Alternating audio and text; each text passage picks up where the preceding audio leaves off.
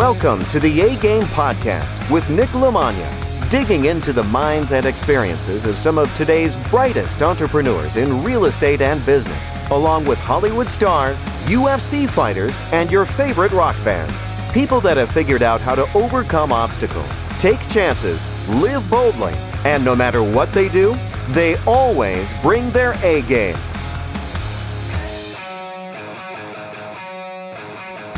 All right, my guest today on the A-Game Podcast is Mr. Mark Turner. Mark is a United States Marine vet. He is a very high-level Brazilian Jiu-Jitsu black belt under Damian Maia.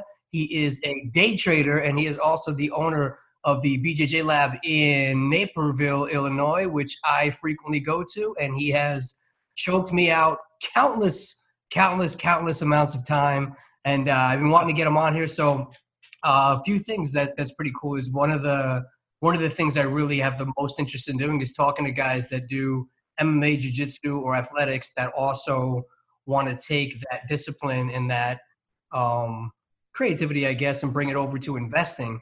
And I really don't have a lot of information on stocks, and this was cool because you're a hybrid of it. And you're the first guy that I have coming on that does high-level jiu-jitsu, competes. I think you're ranked top 10 in the world, right? IBJJF?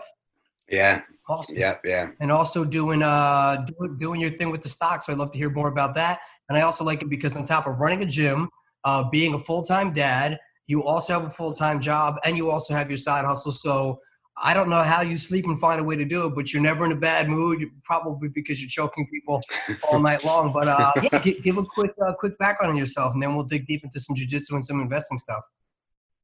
So yeah, I think a lot of kind of who I am and what I do and how I do it comes from my background. I grew up in Scotland in a very small, poor mining town. And it's the kind of place where there's not a lot of opportunity. It's almost, you can make more money not working than you can make working. So people don't really have that, or most people, I'll say, don't have that drive to go out and be an entrepreneur, that drive to just get stuff done, to tackle the world, that kind of stuff. So when I moved to this country, obviously this country is ripe for being able to take advantage of opportunity. And at an early type age, once I moved here, I learned that, and I kind of gravitated to that, and I saw that, and I learned a lot about American history, learned a lot about the founding fathers of this country and kind of what this country's all about, and saw opportunity. And maybe I just have a knack for finding and seeking opportunity and trying to hit it as hard as possible. But, I think it came from that. I think it came from seeing both ends. It came from seeing there not being any opportunity, and then seeing the extreme opposite of, America, where I don't care who you are, there's incredible opportunity in this country. And I don't think you can let background or circumstance hold you back from that. That's just another thing to overcome, no matter what,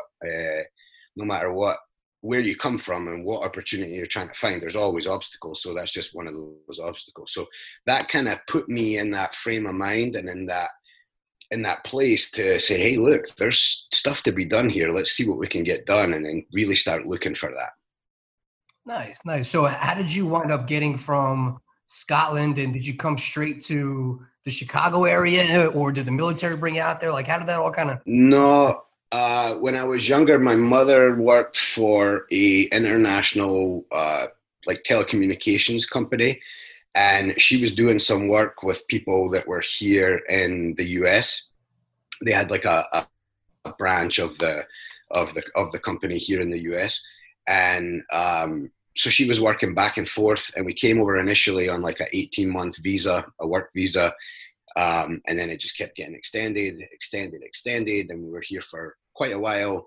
And then my mother got remarried when we were here, and then we just ended up, we got green cards, we were able to stay here, kind of the American dream type thing. And then I joined the military in high school.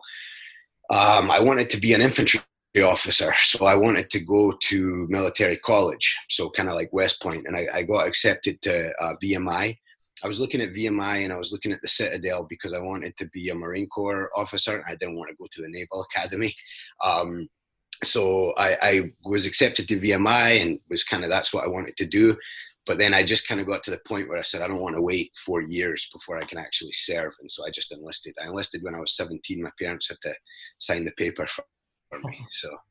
Well, thank you for your service. You know, some of the Marines are some of the best guys I know. I know a bunch of them, and all of them are good guys and straight up killers. So thank you for what you do, sir. No problem. It's my it was my way of giving back for, the opportunity this country gave me, and it's an honor. So it was fantastic. You don't have to say thank you at all. My friend Johnny Eubanks, like the two first guys that I ever got introduced to jiu-jitsu with, was one of them my buddy Johnny, who was a Marine, and he wound up passing away. But if he saw like what jiu-jitsu turned into and just UFC and everything, he was like the first guy. I remember he would have me come over his house when he was home, like on leave in between deployments, and he'd say, hey man, I went like to Saudi Arabia and I did this grappling and this jiu-jitsu tournament. You want to watch my fights? And then he'd be like rolling around the ground with some dude. I'd be like, what is this bullshit, dude? Like, how can you not hit each other? Like, I don't want to watch this. This is boring. But he was like the first guy that I remember having these videos and all like the bootleg Pride VHS stuff that he got with like the Right. camcorder stuff. And then, he got me down to my first class, him and then the guy from Biohazard, Billy Grazie Day.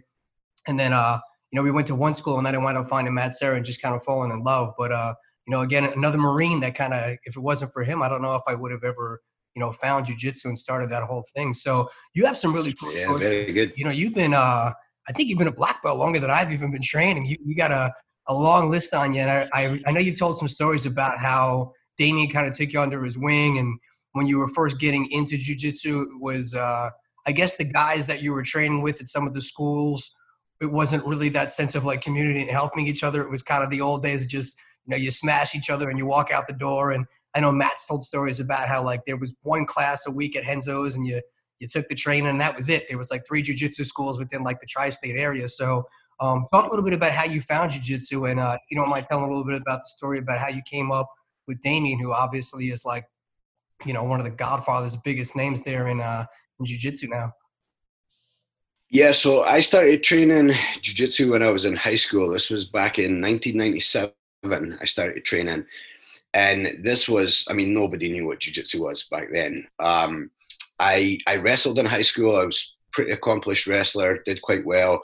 And then I met a guy who had been training for like 6 or 8 months. And this is like 6 or 8 months of 1997 jiu-jitsu, right? Look, to paint the picture, if you were a blue belt back then, you were a god. It was, you never saw a blue belt. I remember we had one guy who went, this one guy we knew went out to see, to Hickson's Academy and get graded out there. And he came back and he had 1 stripe on his white belt. And that was, we were in awe of this 1 stripe on the guy's white belt. And that was the level of jiu-jitsu at the time. And I had met this guy. Again, he had been training for 6 to 8 months, and he was like, "Oh, I train jiu-jitsu," and I'm thinking, jiu-jitsu sounds like karate. I'm a wrestler, no problem. I'll take this guy down and smash him, right? So that's what happened. I took him down and I smashed him, and then he just started submitting me, right? Arm bars, triangles, just very basic stuff. Like I said, it was way back when, and this was when we all wore like unbleached gis that were like. And I was like, no, I have to quit, because if I do both, I won't be great at either one. This is for wrestling and jiu-jitsu? Yeah, I said if I did both at the same time, I didn't think I'd ever be great at either one of them.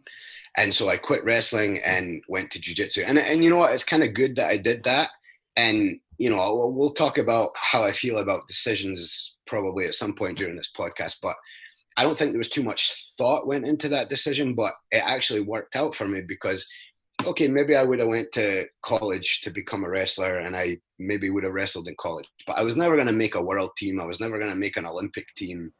And then even if I did, let's say, what comes after that, right? You can't really do too much after that. Where jiu-jitsu, here I am, I started at 17. I'm 38 years old now, and I'm still training, competing. I have a big academy. So, I could have done both, whatever, right? But I think it panned out in a very good way, and it just kind of taught me. That was one of my first kind of lessons about, look, if you really want something, focus on it, right? And so I focused on jiu-jitsu, and it went from there. And then, I had trained a little bit when I was a blue belt when I met Damien.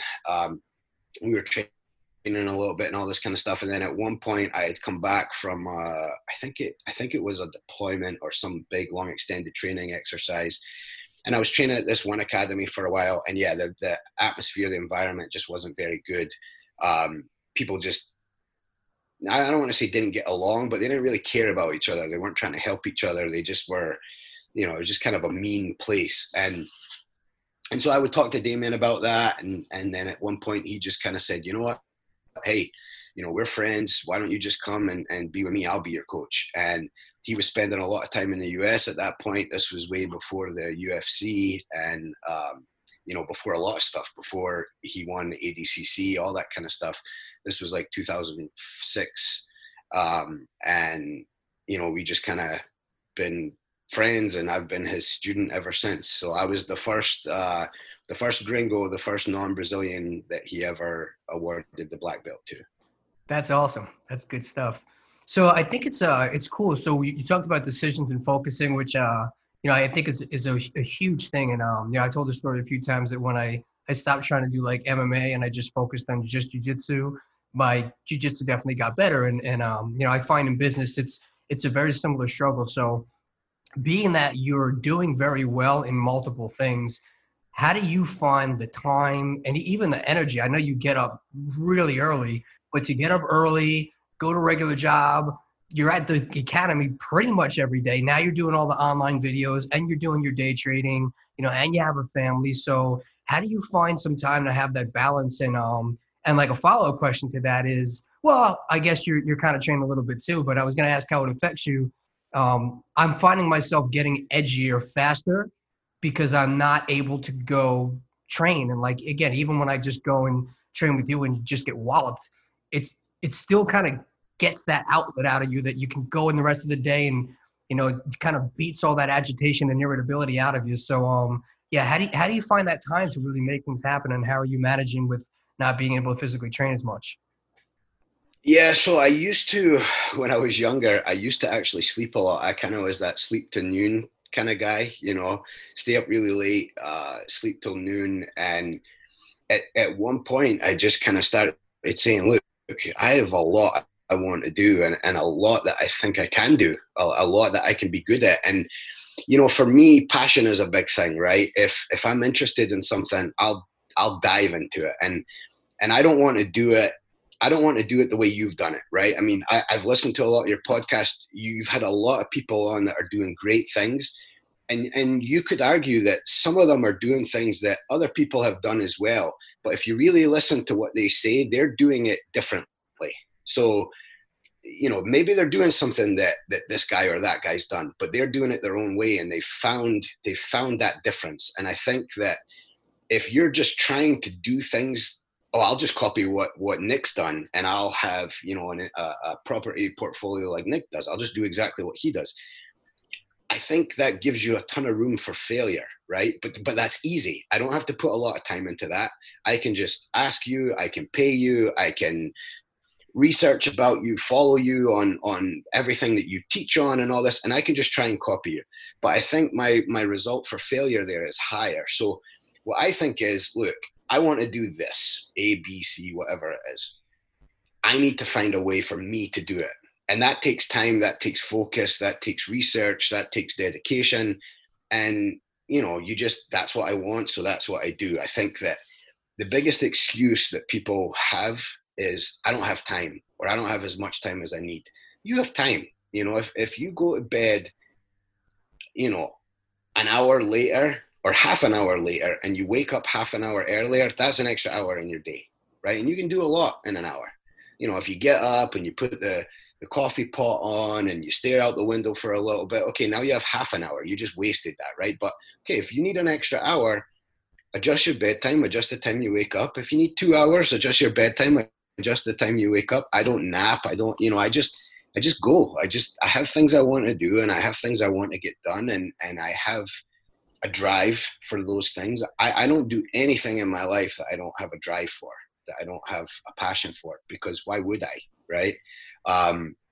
Even the things that are kind of compulsory that we have to do in life, I find a drive for those things, right? Because you could say, oh, I don't want to do this. Oh, but I have to. It's just something I have to do. I just have to get through it.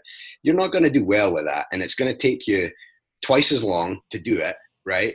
And you're probably going to have to do some rework around it because you just didn't really care. So that's something maybe that we don't naturally have a passion for. But my advice is find a passion for it. Find a reason to have a passion for that task to get it done. And then you'll see you have more time in the day than you'll ever imagine, you know. And like you said, I don't really get tired. Like I said, I don't nap. It's because I have stuff to do and I have stuff I want to do. So as far as the jiu-jitsu training right now, I mean, I'm blessed enough to where I'm still going in. I'm training with one of the students every day, kind of to keep me sharp. And I'm filming the videos for all of the students. So at least I still get to be in the academy, still get to, you know, put my gi on, tie my belt, do some of that stuff. But it is difficult. I mean, you know, we are used to, you know, some of the guys in the academy, they're there 4 or 5 days a week training, and now they just have to look at me on their computer screen or on their TV with the videos. So it is hard, but again, it's just a little obstacle. It's something we have to overcome, something we can, you know, you have to take it yourself and say, okay, if you're feeling agitated, do something, right? I mean, I don't care if it's, we all like take working out for now. We all take time to work out. We say, okay, from 1 to 2, I'm hitting the gym, or 1 to 2, I'm going for a run. Maybe, and I've done this in the past, every time if I'm watching TV, if I'm watching the game, every time commercials come on, I'm doing burpees. Or every time the commercials come on, I'm doing push-ups.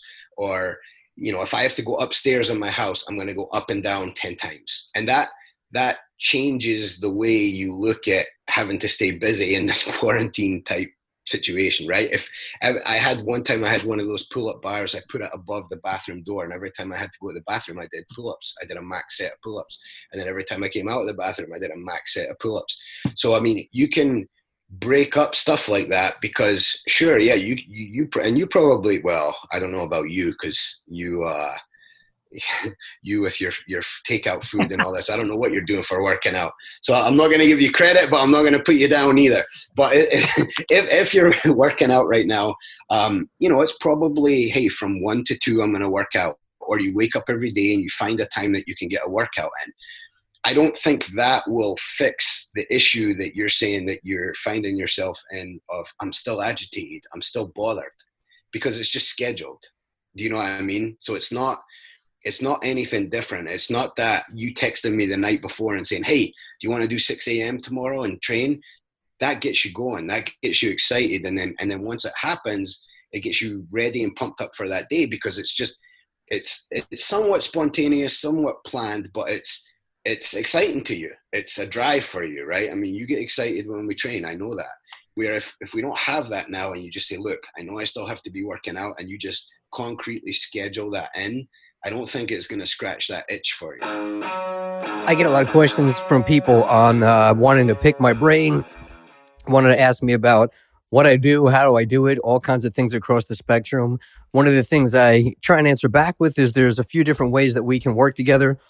People can either participate by being a buyer, being a seller, or being a partner, and that's really the best way to learn. So if people have questions that have reached out to me, the best thing to do is jump on www.nicknick.com, and you can schedule a consultation if you're looking to sell properties, buy properties, partner on some deals, or just get a general consultation to see where we can even fit in and where we can do business together on any level. There's options for that to set some stuff up. So please visit www.nicknick.com to buy, to sell, or to partner on real estate deals or opportunities. That is the place to go. That is the best way to start making money and learning the process. You 100% nailed it. Because I mean, like even this morning, I'm trying to find ways to multitask where I can. So I have like a mastermind all day today, and then I had 2 hours of stuff I had to watch for my real estate stuff. So I got up at 5. I put it on the iPad, and I rode the Peloton for an hour and a half. But like waking up to watch a webinar and get on the Peloton for an hour and a half does not do the same thing like you're saying. Like when I leave jujitsu and it's 7 a.m. and we just train for an hour, I kick that day's ass and I feel great. Like it's just a different thing. And I do worry about guys that, you know, like I'm doing things to stay in shape, which is good. But when you don't have that mental release, and you know, I was saying this on one of my other podcasts recently, it might have been with James Krause, but Matt Serra, like it's always funny because when we get together and you start to really know each other at the academy, he always says like, hey man, like the academy is the land of misfit toys. Like we're all broken and this is where we come to like get our fix and heal up. And this is where we kind of find each other. So, you know, I do worry about some of the guys that don't have that release. They're not getting that about like, so people sitting home, like there's going to be financial stuff, but the mental part of that too. So I think it's awesome what you're doing with the videos for those guys that do need that sense of community and being able to just connect, and the stuff you're doing with like just keeping everybody plugged in on the WhatsApp and having the whiskey drinking night. And like, we have a very fun group that everybody's always engaging and keeping each other in good spirits. And again, you know, I think that comes from the top down. So I think that that's awesome stuff. But, you know, again, what you said, you know, you've been in the military and, you know, you came over from a different country, and struggle and adversity is not something that it doesn't shut you down. You wouldn't be where you are in jiu-jitsu and in life and in business if it was. But I was listening to this morning Mark Evans, and he was talking about it. He said a lot of people in his life, they're freaking out right now, and they have all this anxiety about what's going to happen, where are they going to get paid, what's going to go on. And he was like, guys that are business owners or entrepreneurial, like this is just a Wednesday to them. Like the ups and downs of like your business failing and doing well, and what's like, this is just every day for us. So it's not that big a change, but people that aren't used to that, I think this is where they start to feel it. And now I think a lot of people are starting to see that false safety net that they thought they had with their job or their 401k, or, you know, that whatever they were doing that they thought they were playing things safe. Now they're starting to look and go, crap, like now my bubble just burst and I really don't have that. So I like that you texted me and were like, hey man, I have some things that I can do now to help with people that are maybe in a bad financial spot. They have some time that they can start to invest. So tell me a little bit about how you came into that. And again, with discipline, I know just like you're saying, people go, hey, I want to listen to a podcast and then go buy a bunch of real estate. It's not always that easy. I want to watch a bunch of YouTube videos and be a black belt.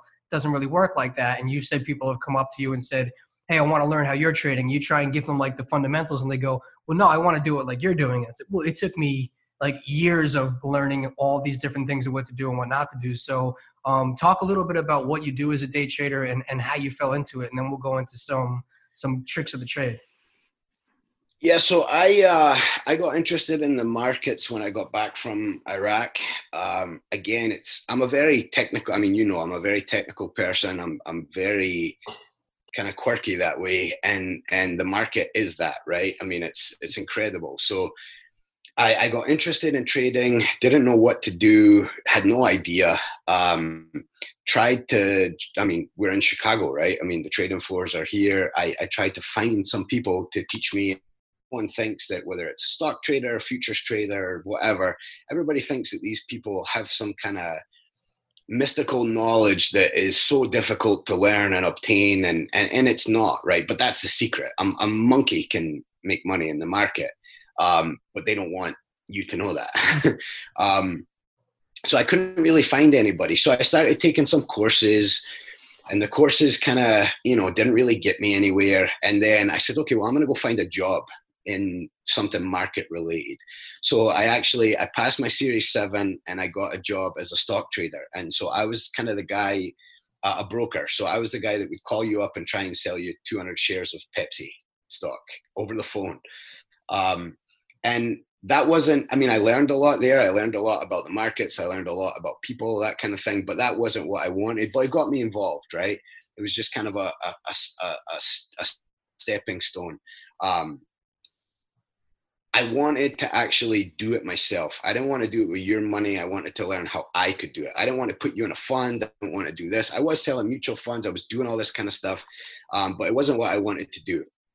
So I just kept seeking knowledge, seeking information, seeking people. Yeah, so I found some guys at the Chicago Board Options Exchange, and they kind of spent a lot of time with me and helped me, taught me the ropes of how to sell options. And that was, you know, kind of life-changing changing for me, because I realized that basically I could study probability, I could study kind of risk to reward, and it wasn't just like, hey, I'm going to buy some Pepsi stock and hope it goes up, right? I mean, that's what most people do when they think of stocks or futures or anything like that is, I'm just going to buy this and hopefully it's a good company and hopefully it goes up. It's very difficult to make money that way. I mean, you can, I think, I have some accounts where that's what I do. I buy good stocks and I hold them. I think it's important to do that, but it's very difficult to get wealthy and to get dangerous doing that. You have to learn how to, basically, it puts you in the position as the house in a casino type situation. You can control the probability of the trade you're in. So I started learning about that, different, short option type trades, iron condor, selling puts, different straddles and iron flies, all these different kind of trading strategies. And I started my account way back when with $3,000, which was the minimum that you could have to open an account to trade options. And I lost every penny I was doing. I mean, I wasn't obviously at the level I'm at now, but I knew what I was doing. I knew kind of how to do some stuff. I lost the money because I was trying. I was seeking. I was, I'm sure you've lost some money in real estate as well. And that's where your biggest lessons have come from, and so I lost every penny of that first account. And, I think that, and I've actually come across a lot of people who've asked me to help them and I've helped them. And when that happens to them, they say, this isn't for me. This isn't for me. Why? Well, I lost all my money. And it's like, it's good that you lost all your money in your first account. $3,000 is all it costs you to get an education. My goodness, right? You've made money there. You've made money losing $3,000, right? So a lot of people, that's where they quit, right? That's where they give up. And to me, that was my biggest lesson. And then I saved up and kept learning, and I paper traded, which is where you trade with no money, because I didn't have any money at the time. $3,000 was all I could muster up. And I threw it into the account and lost it all. And then the next $3,000 I doubled. So I just kind of keep plugging in. I mean, when I put a trade on, I have 80 to 90% probability in my favor when I put the trade on. And people say, I actually, it's funny. I had a family member on my wife's side of the family who sells mutual funds and all that, and sells insurance, this kind of stuff. And he had said to me one time, so what are you doing? He knew I was working in the markets and all this. And because I had worked for a couple of trading firms in New York and doing actual day trading, right? Where you sit with Apple all day and you're buying and selling just Apple all day long, which is mind numbing. But I did all that. I got good experience, all this kind of stuff. So he knew I was doing this kind of stuff. And I told him I was doing a lot of options trades. And he goes, you're going to lose all your money. It's just funny how, and I'm sure you hear it in real estate, where people hear something and it takes them to a preloaded kind of thought in their mind and they just blurt it out. Now, here's a guy who had no idea what I was doing, has no idea about the things I was doing, but had heard something connected to options and just probably regurgitated it when he heard me say it. And you're just like, my goodness, and again, that could be discouraging, right? But it's like, no, I have something here. I know I can put a trade on and know that 80 to 90%, that's going to be in my favor.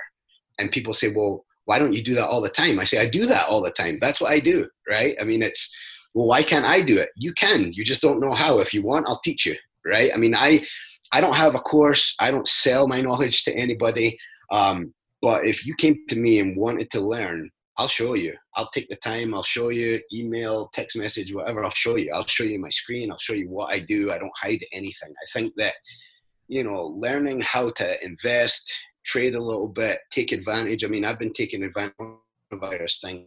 I mean, I'm already up since the coronavirus happened. I started a new account called my coronavirus account, and it's up 40% already. Why? Because there's opportunity, right? There's opportunity. I always say this, and this is something that you probably see in the real estate business as well, is fear. People's fear is where opportunity is, right? When you're scared of something, that's up. And when everyone else is scared of something and you're not, the opportunity is huge, right? And I always say this analogy: if you're sitting at home and you're watching a horror movie and you're by yourself and it's a Friday night, you know, the wife or whatever's went to bed, and you go, I'm going to watch this horror movie. And you turn all the lights out and you sit with a glass of wine and you're watching this horror movie. And, you know, there's jumpy parts. You know, you're watching a movie, right? So the movie finishes and you're going to go up to bed. You're looking over your shoulder a little bit. You're turning on an extra light. You're kind of looking in the one room to make sure, you know, you're doing all this very stupid stuff that you know there's no one in the next room. You don't need that extra light on. You don't need to feel scared there, but you're scared for nothing, right? Your fear is amplified over nothing. And in the market, that's how you make money, right? That's how you make money. When everyone else is scared, that's when you jump in. And what I call it is I sell their fear. I tell them, you're scared right now and you don't need to be as scared as you are. And I'll make a bet on that. And they say, hey, I am scared right now. Sure, let's do it. And what happens is that fear spikes, but then it dissipates. Fear in the market is the only thing that reverts to some kind of mean, right? Price can go up and never come back, right? So price never reverts to the mean, where fear does, right? And I'm sure you see it in the real estate market when there's fear, you know, it's usually amplified. And people do crazy stuff when they're scared. So what happens is when the fear spikes, I sell it. And then as it comes back down and dissipates, I buy it back. And that's basically how I make money in the market. And I do it selling options. So right now, when everything kind of crashed there, right, I started selling put options on stuff that had just been absolutely hammered, because there's a lot of fear there. Hey, this industry is going to get destroyed because of this coronavirus, or, you know, hey, I'm dumping all of this, you know, okay, there's fear there. I'm selling that fear. And then already that fear started to dissipate because we kind of know what this virus is now, and we know where we're at with it. And we, you know, the next thing with this virus is not going to be Godzilla coming out of New York Harbor, right? I mean, it is what it is. We kind of know where we're at with it, and it's still crazy. There's still a concern. There's still all this, but it doesn't look like it's going to be a world dissipate. And then that's when the money comes in.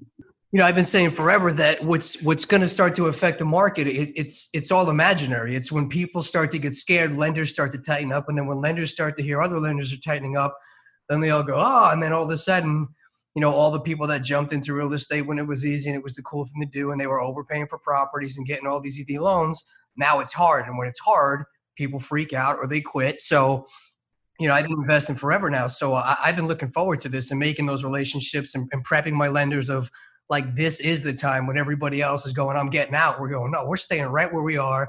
We're going to get better deals. And when everybody comes back to their senses and they start going, real estate's good again, we'll resell them the same overpriced properties that we bought from them at a discount when they were scared. You know, it's the same type of mentalities and stuff. It's crazy. But so, I mean, I have taken my lumps on the real estate side. My lenders never have. I've always paid everybody every dollar, even if it costs out of my end. But again, those lessons have been the most important. Just like, you know, you get tapped out 100 times with the same thing in jiu-jitsu, you learn not to do that because of that reinforcement. But on the stock side, I don't know anything. Like, I've invested in stocks with people that I just trusted and went, you know, it's like family. Hey, just do this. And if I never see that money again, I'm okay with that. But, you know, I see a lot of people now going, oh man, I just bought this stock or I bought that stock and this is down. This is the time to buy. But I think it's people that don't really know. They know enough to be dangerous. They think it's a good time. What are you seeing as far as that? Because I am seeing a lot of people jumping out now, starting to say, you know, I'm going to make $1 million buying Apple stock or Disney stock now because in 30 days it's going to go back up. Or, you know, I'm sure the same way I see everybody saying, hey, I just watched Flip This House, I'm going to go be a millionaire in real estate. You're probably dealing with that on the stock side. So, like, what's that version of it? So, first of all, I don't mind. Well, I used to manage big portfolios. I don't manage anyone else's money right now. I manage all my own money for a couple of reasons. It's more fun. I can do what I want and I don't have to report to anybody. But let me give you an example of what I'm doing, and I'll make it a real life example to now. It's April 10th, right? April 10th. And so this coronavirus thing's happened. If you're watching this later, here's an example. So when the coronavirus thing happened, one of the major industries that was hammered was airlines, right? Obviously. Three big airlines here in this country and in the world are Delta, United Airlines, and American Airlines, right? So they're getting hammered. Now, in United Airlines, I fly United whenever I travel and to Jiu-Jitsu and all this, I always fly United. So I'll give you the example. I don't own any United stock. It was trading before this, I'm looking at my phone here, it was trading around $80 a share when the coronavirus thing hit and the crash hit. It went down as low as 17, right? So from 80 to $17 a share. That's a hammering, right? That's destruction. So a lot of people go, okay, well, I don't really know if the airlines are going to come back. Maybe United Airlines is going to go out of business, but $17 shares, right? Okay, you can buy some shares. How much are you going to buy? How much money do you want to throw into United? How much other stuff do you want to do? There's more opportunity out there than United, right? I mean, if you buy shares at $17.50 and it goes back up to 80, you've made some money. Good, right? What I do is different. What I do is I say, okay, United's trading at $17. My position is I don't think that United Airlines is going to be below $3 in January 2021. 17 right now, right? Or it was 17 at the time. 17. What I do is I sell the 3 put. I go into the options chain and I say, okay, I go to January 2021 and I put an order out to sell that 3 put. Someone else on the other side says, hey, this is a lottery ticket for me. I'll take the other side of Mark's trade because if it goes down below 3, he's going to buy something that's below 3 from me at $3. Right? So he's going to make some money there. It's a lottery ticket from him. It's at 17. It could go below 3. It's very cheap for him to put that out there. It's going to cost him, and I know the price just because I know what I got for the trade. It was going to cost $1.24 per contract, right? So he was going to, for every contract I wanted to write, he was going to give me $1.24 for that lottery ticket, for that chance, right? Of owning the stock at $3 when it was under $3. So he would make the difference, obviously. Now, why would he do that? Why would someone on the other side of my trade buy the option that I'm selling? You'd have to ask him. I don't buy options, right? But it's the fear, right? The fear is there, and that lottery ticket mentality that, you see it on the stock side a lot. I'm going to buy this at $5 and it's going to go to the moon. It's going to be the next Google. It's going to be the next Amazon. It's that, hey, I have some money for a lottery ticket. I'll throw it down. I mean, people buy lottery tickets every day. You go to the gas station, people are buying racks of lottery tickets, right? $20 a week on lottery tickets, and it just becomes toilet paper for them, but they're willing to do it, right? So it's the same concept. I'm just the guy selling them the lottery ticket. So now, if you look at what's going on, when I put that trade on, it was 17 something, right? And I sold the 3 put. Now, United Airlines is back up to 31.50, closed yesterday at 31.50. So as that price increases and time decays, the premium that guy gave me per contract slowly leaks out of the trade, right? Time is my friend in this trade. Time is the enemy of the guy on the other side. So I just have to sit now. I mean, I could get out of the trade now and take 40%, right? And I have different trades where I take different profit levels.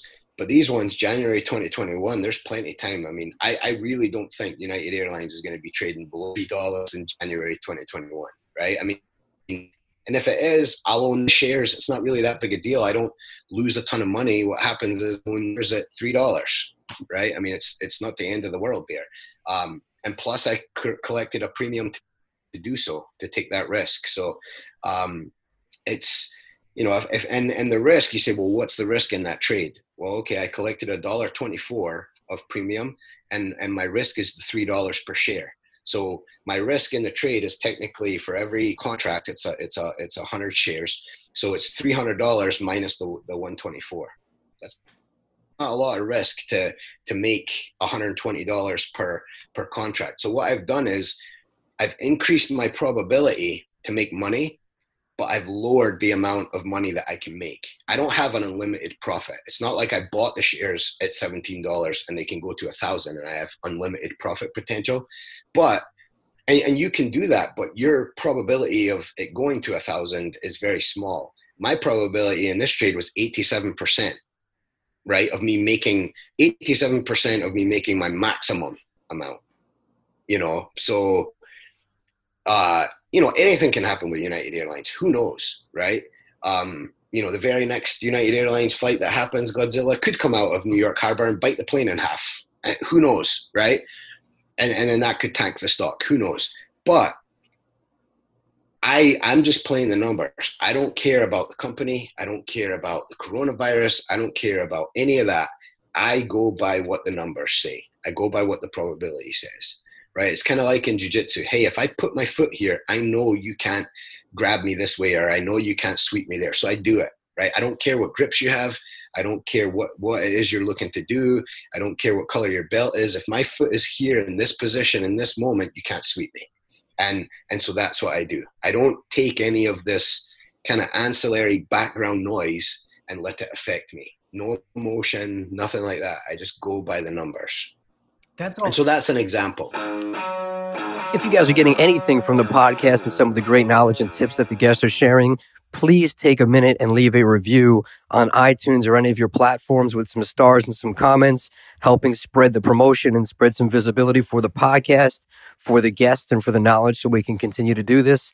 It'd only take a minute. I appreciate it if you guys could take the time. It would go a very, very long way. Again, leave a review on iTunes, start to share, start to spread the word. I really would appreciate it if you're getting anything out of this. Thank you. So when you're talking about calls and puts for people that aren't in the stock world, you're basically hedging your bets and like pre-calling your shot of whether or not over the timeline it's going to go up or it's going to go down, and somebody else is basically betting on the other side of that, right? Yeah, I'm basically out there, driving the bus, and I'm the one saying, hey, here's what I think, or here's what I'm willing to throw some risk at. This situation that United Airlines won't go below $3 by January 21st. I put that out to the market and someone says, hey, I'll take the other side of that. Right. And my reasons for doing it are my reasons, and their reasons for doing it are their reasons. Again, if you look at that, that's very low probability for the guy on the other side. But, a lot of people say to me, well, why would someone ever do that? Would someone ever take I know United Airlines, they're a solid company. They're probably not going to go below $3 by January 2021. Why would someone take the other side of that trade? Why do people play the lottery every week? That's a market, right? I mean, that's a market. That's what's so great about this thing is it's a market. So someone's taking that, they're risking their $1.24, which is $124 per contract. And you can, sell as many, I'll sell as many contracts on that as someone wants to buy. Right. But they have their reasons for doing it. And I'm okay with their reasons. I don't care about their reasons. Right. It's not like if I could ask them and say, why did you take the other side of my trade? And they gave me their reasons and they were well thought out. It's not like it would sway me and be like, oh, maybe I made a bad decision. Right. Which, let's talk about decision making. And I'm sure in real estate, you find it, in the market, we find it, and in life, we find it, right? And jiu-jitsu helps with this. Jiu-jitsu is just nothing but making decisions. We make more decisions on the mat in a day, in a 2-hour training session than most people make in a week, right? People don't make decisions. People just do the same stuff over and over and over, right? And I always get into arguments with people about decision making, and one of the people is my wife, right? My viewpoint on decisions is you can't judge a decision based on the right. If I make a decision and it works out for me, a lot of people would say, "Oh, that was a good decision." And vice versa. If I make a decision and I lose money or it doesn't work out or whatever, then they'd say, oh, that's a bad decision. You lost there, right? That decision didn't work out for you. But we can't look at decisions like that. We have to judge our decisions based on the information we have at the time we make the decision, right? Because that's all we have. That's all we know, right? So if you take it, so if when we're making a decision, the decision has to be judged on the information we have at the time we make the decision, right? So if we have everything looks good in this decision we're about to make, numbers look good, everything looks great, and then somewhere down the line it doesn't work out, and the result that we wanted we don't get, that doesn't mean that was a bad decision. That was a good decision, and vice versa. We could make a terrible decision and just, hey, throw it all on red, right? If it works out for us, that's not a good decision. That's just luck, right? You can't repeat that. You can't repeat that. And over time, if you're dotting all your I's and you're crossing all your T's, whether it's in the market, the financial markets, or in real estate, or in jiu-jitsu, or whatever, family decisions, if you're dotting all your I's and crossing all your T's, making those decisions based on the information you have at the time, over a large amount of occurrences, you're going to be more successful than you're not. You're always going to have things that don't work out, but those can be good decisions. And you just don't want to get used to making bad decisions where some of those bad decisions work out for you and some of those bad decisions don't, because then you don't know what you're doing. Then you can run yourself into big, big trouble, right? On a personal level and a financial level. You have to be able to look at your decision making and quantify it so that you can repeat it. Yeah, again, I think you hit it on the head with the decisions that are on and off the mat. It's the same type of thing. So, I mean, I can think of how many times we'll roll in the morning and I'll just be in a bad spot and I'll be like, all right, I just know this sucks and I can't stay here, so I have to do something. And I'll just go to make a move, and then you'll wind up on my back or I'm out or something, and I'll yell out, I'll be like, that was stupid. Like, why did I do that? And then it's like, all right, well, that was the decision that I made, and I've made that decision bad enough times that I know not to do that again. But I think that's probably why I do like jiu-jitsu, because the variables they're always causing you to think. You don't have the luxury of sitting still and just letting life happen, because if you do that, the guy's just gonna mash you. And you actually said it to me a bunch of times of, there's things that I'm doing, like you'll show me how to do something, or I'll go back to New York and I'll learn something in mats and I'll come back and I'll try and do it, and it won't work on you. And you'll say, look, just because it didn't work on me doesn't mean that you didn't do it right. And then I'll go and I'll do it like rolling with somebody else, and I'll be like, okay, cool. But these are like those little things of the details in that technique for somebody like you who's thinking steps ahead or knows what I'm doing, versus me doing it on a blue belt or somebody like that. And like, why doesn't it always work? But I think just learning those lessons of like, you got to make a move, you just got to start doing it. And you have to use your past experiences and the things that you're learning to judge what you're going to do the next time, instead of just, I ask more and more, why does this work? Why does it not work? And that's part of what we were working on, was like when we were doing privates and stuff, which has been very helpful for me. In the middle of the roll, you look at me and be like, why the hell did you just do that? Like, I don't know. It's like, well, think about what you're doing.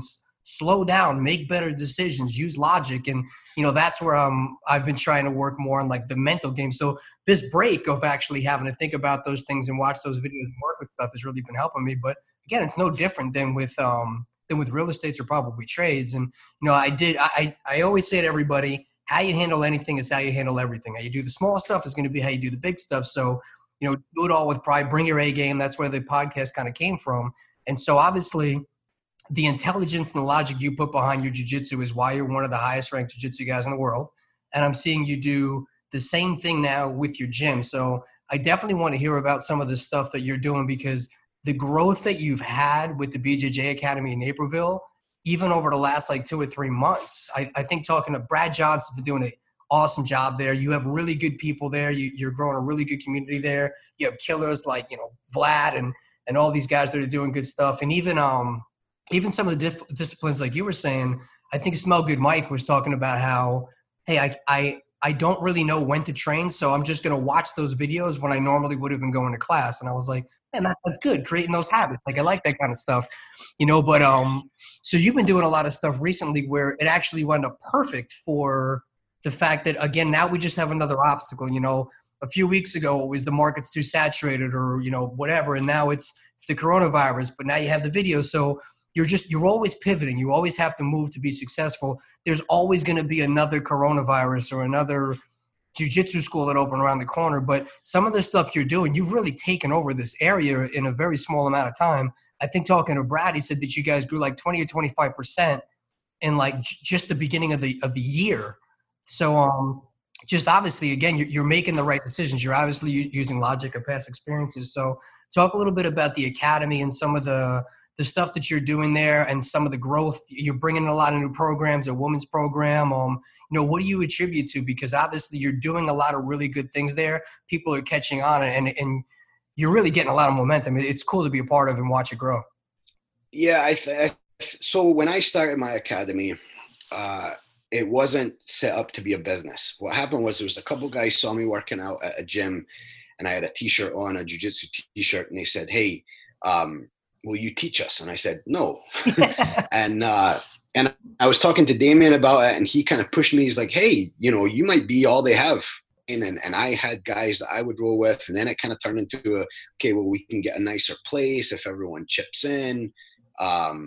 And then it just kind of became a business. And then when I really started to get a good group, I mean, we have close to 150 members now, you know, and these people, you guys all, you're not membership dues to me. I want to see you progress. I want to see you do well, right? I mean, I've literally done this for free. The fact that, you know, people pay now is because we are a business, right? I mean, that's part of the thing, but I have done this and would do this for free if I could. I want to see that growth. I have multiple people now, you know, 2 handfuls of people that I have seen go from white belt to black belt. And it's an incredible thing. I mean, it takes about 10 years. It's one of the most difficult things to do. It takes a lot of adversity, perseverance, all this kind of stuff. So, you know, running the business and being able to put 100% of me into not just everybody, but into each individual person, because I do that. And, you know, you've seen me do that. When I roll with you, I'm looking at you and I'm working on you and I'm pushing you. And then when I roll with, say, Mike or Ian or whoever, I'm trying to find what they need to look into them and give it to them, right? It's not just blanket for everybody. It's not that. Jiu-jitsu is not that. And I don't ever want my academy to be that. So what I found was I said, look, it's very hard to do both. It's very hard to run the business, promote the business, grow the business, and plug in to these people as much as I want to all together. So I started kind of researching a lot of people, guys like, say, Donald Trump, guys like Mark Cuban, guys who have these massive operations, Jeff Bezos, that have these massive companies, massive operations and you're like, how in the world do they do that, right? And what they do is they try and put the right people in the right places to do this and the right people in the right place to do that. And then that drives everything, right? And it all kind of comes together as one when you have the right people in the right place. So Brad has been that guy, right? Brad is fantastic with the promotion stuff. You know, a lot of the stuff he does, I would never think to do. And, you know, I don't have the time to do, right? The little meticulous things he did. And if I made time to do those things, which I have no problem making time, right? We talked about that. What the problem is, then it takes away a little bit from something else. And my life, the way it's structured, and we kind of touched on it, is a very intricate balance of what I need to give up here to give the most here, and what I need to give up there to kind of equal everything out and make sure that I'm hitting everything equally, right? And with an ability to actually do something with, not just doing things, but actually making it happen. So putting Brad in place there has been crazy. And I mean, I basically sold him a part of the business to do that. And again, that's a fantastic way to invest in yourself and in your business. I mean, he's incredible, right? He's incredible. He now owns a huge part of the business and is turning that over for himself. And I have no problem with that decision, because we've grown exponentially for two reasons. Number one, all of his promotion stuff and how he runs the business on the back end and all of that is great. But what that's done is it's allowed me to really focus in on you guys, right? I can do privates with all the people that want to do privates with me. I can, focus on, we're starting the women's program and bringing in a high level world champion female to run that and to teach that. I mean, that took a few months of trying to find the right person to make that happen. And, I can really plug into the on the mat type stuff and onto the individual people. We have a competition team where the guys are getting really serious on that competition team. And, they're a Ferrari. They're Ferraris. I need to keep putting the right fuel into them and motivating them and plugging into them. And, there's guys in the academy that are too hard on themselves that I need to not babysit, but I don't paint everyone with the same brush. If you need a little extra motivation, I give that. If you need me to be tougher on you, I give that. But it takes time to find out if Nick needs me to be an asshole to him or if he needs me to coddle him a little bit. It takes time, it takes effort, it takes insight to do that, where, there's a lot of people, high level jiu-jitsu practitioners that have academies that they don't put that kind of focus on their members. They're great instructors, they run great businesses, but that's a piece that they just don't have. Now, whether they need to have that, whether they should have that, I don't know, right? But I want that. And because I want that in my academy, there's things I have to do to make that happen. And so, if you're running a business or you have something you want to do that just you feel out, the feeling is if you feel like, geez, I don't know how I'm going to do this, or I feel stretched, or I'm really knocking it out of the park on these things, but over here, I'm missing something there, or I'm not getting to that. I'm not as successful over here as I am over there. Then maybe you need someone. Maybe you need to put someone there. And it could be a friend, it could be a spouse, it could be, some kind of management company. Think about you, right? You have management companies for your properties. Yeah. Oh yeah, for sure. Yeah. Imagine if you didn't. I see people lose their money all the time because of that. They're trying to save money. Yeah. Self-managing. They lose all their time. They lose all their money. And now what? Yeah. How would you even put a new deal together to really find a niche in another market, or to really find this or that, if you have to deal with, collecting rents and fixing this, and you can't do that, right? So because your operation is so big, that doesn't mean that you need the management company. You have the management company, and that's allowed your business to grow so big, right? And people switch those two things up, right? I can't do that, because I'm not big enough. Well, you're never going to get big enough if you don't do that. Yeah, I 100% agree. I think strengths and weaknesses plays a big part. And I was just talking to another guy who's a Navy guy, Bill Allen, big time real estate guy. And he was saying the same thing. He's like, anytime I say yes to something, I'm saying no to something else. So what am I willing to sacrifice at this time? Because if I say yes to you, now I'm saying no to my family or to my students, or sure. And I think that's a really huge thing, and it makes it easier for me to say no, because I used to suck at doing that, and now I'm getting better at it.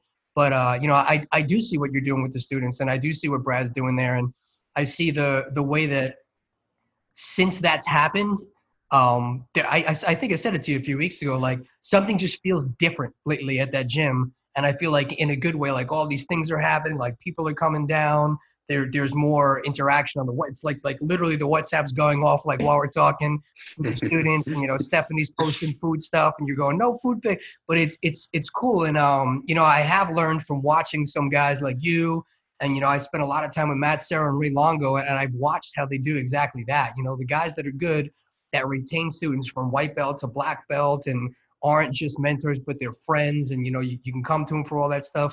They learn how to adjust that and really how to address people's personalities. And I can't talk to this person the same as that. And I think a good coach is somebody who knows how to talk to their fighters or talk to their students in a way that brings out the best in them.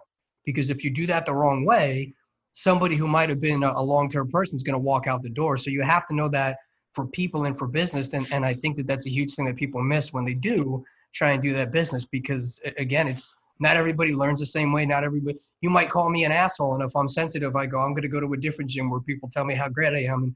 And, maybe I won't get any better, but those things I think are huge. And over the years, I've seen a lot of guys that can kick my ass, but not all of them can teach me how to do it or have the patience to explain it to me in a way that I'm going to listen and I'm going to absorb it. And I feel like you've done a really, really good job of that. So I appreciate it for sure. I've learned a ton from you, and I'm having a blast with all the guys and girls down at that gym and all the things you're doing and just training and listening to John and having you choke me out and all those things, man. And again, I've shared it with a lot of the guys back home at Sarah BJJ and Ray Longos, and I can't wait for you to come down and meet Matt and train with Hulk Smash and Gershon, all these guys that are probably listening. Oh, I can't wait. Yeah, I think you coming down to New York, man, you guys will fit right in there. And, it's been cool. It's allowed me to find a home out here too. So I appreciate all the stuff you've done to help me over the years. And, screw you for all the choking me in the morning. But hey man, your family. That's what we do to family, right? Yeah. We choke them. Yeah, I wouldn't have it any other way, man. So it's been great, and I'm hoping again I can get some of those guys out here to hang out and train at the school out here, and you guys can go back and forth. So it's been really good for me. I get to grow by being around a lot of really great people, but that's all I'm trying to do with this. I keep telling everybody the only cool thing about me is all the people that I know. So how do people find you, find your gym, see some of the promotions and stuff, learn some more about maybe some of the day training? Yeah, my Instagram, Mark Turner BJJ, and then the website is bjjlabnaperville.com. You can Google BJJ Lab Naperville. And then, if anyone has any questions, I'm always willing to help get people started trading. I mean, I think trading and learning just very simple, basic stuff in the market. I think that's something we should be teaching to kids in schools. I think it's something that everyone should know. There's a lot, life is just opportunity, and there's a lot of opportunity in the market that's just left because of lack of knowledge. And it doesn't take some super secret education. It doesn't take a finance degree, 2 clicks and you can make some money in the market. And all you have to do is be able to know if 90% probability is good or not. Right? I mean, 90% probability in your favor seems pretty good. I'm okay with taking that 10% risk there.